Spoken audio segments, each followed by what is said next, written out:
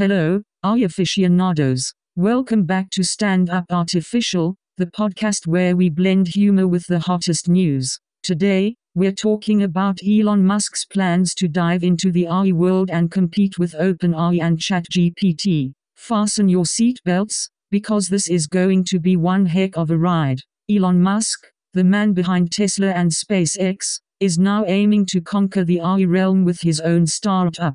He's reportedly snatched up thousands of high-powered GPU processors from NVIDIA and is on the hunt for engineers, investors, and chips to build large language models for his new venture. It seems that Musk has been keeping an eye on OpenAI and its technology, and now he's preparing to give it some serious competition. This move has raised some eyebrows, considering Musk's previous calls for caution in AI development. But, as we know, Elon isn't one to shy away from a challenge. Many are surprised by the speed at which Musk is moving forward with his plans, but if there's one thing we've learned from his past ventures, it's that this entrepreneur is always ready to hit the gas pedal. So, what do you think about Elon Musk entering the AI race? Will his startup give OpenAI a run for its money? Share your thoughts with us in the comments or send us a message. Now, for our Did You Know fact. Did you know that Elon Musk co-founded Neuralink,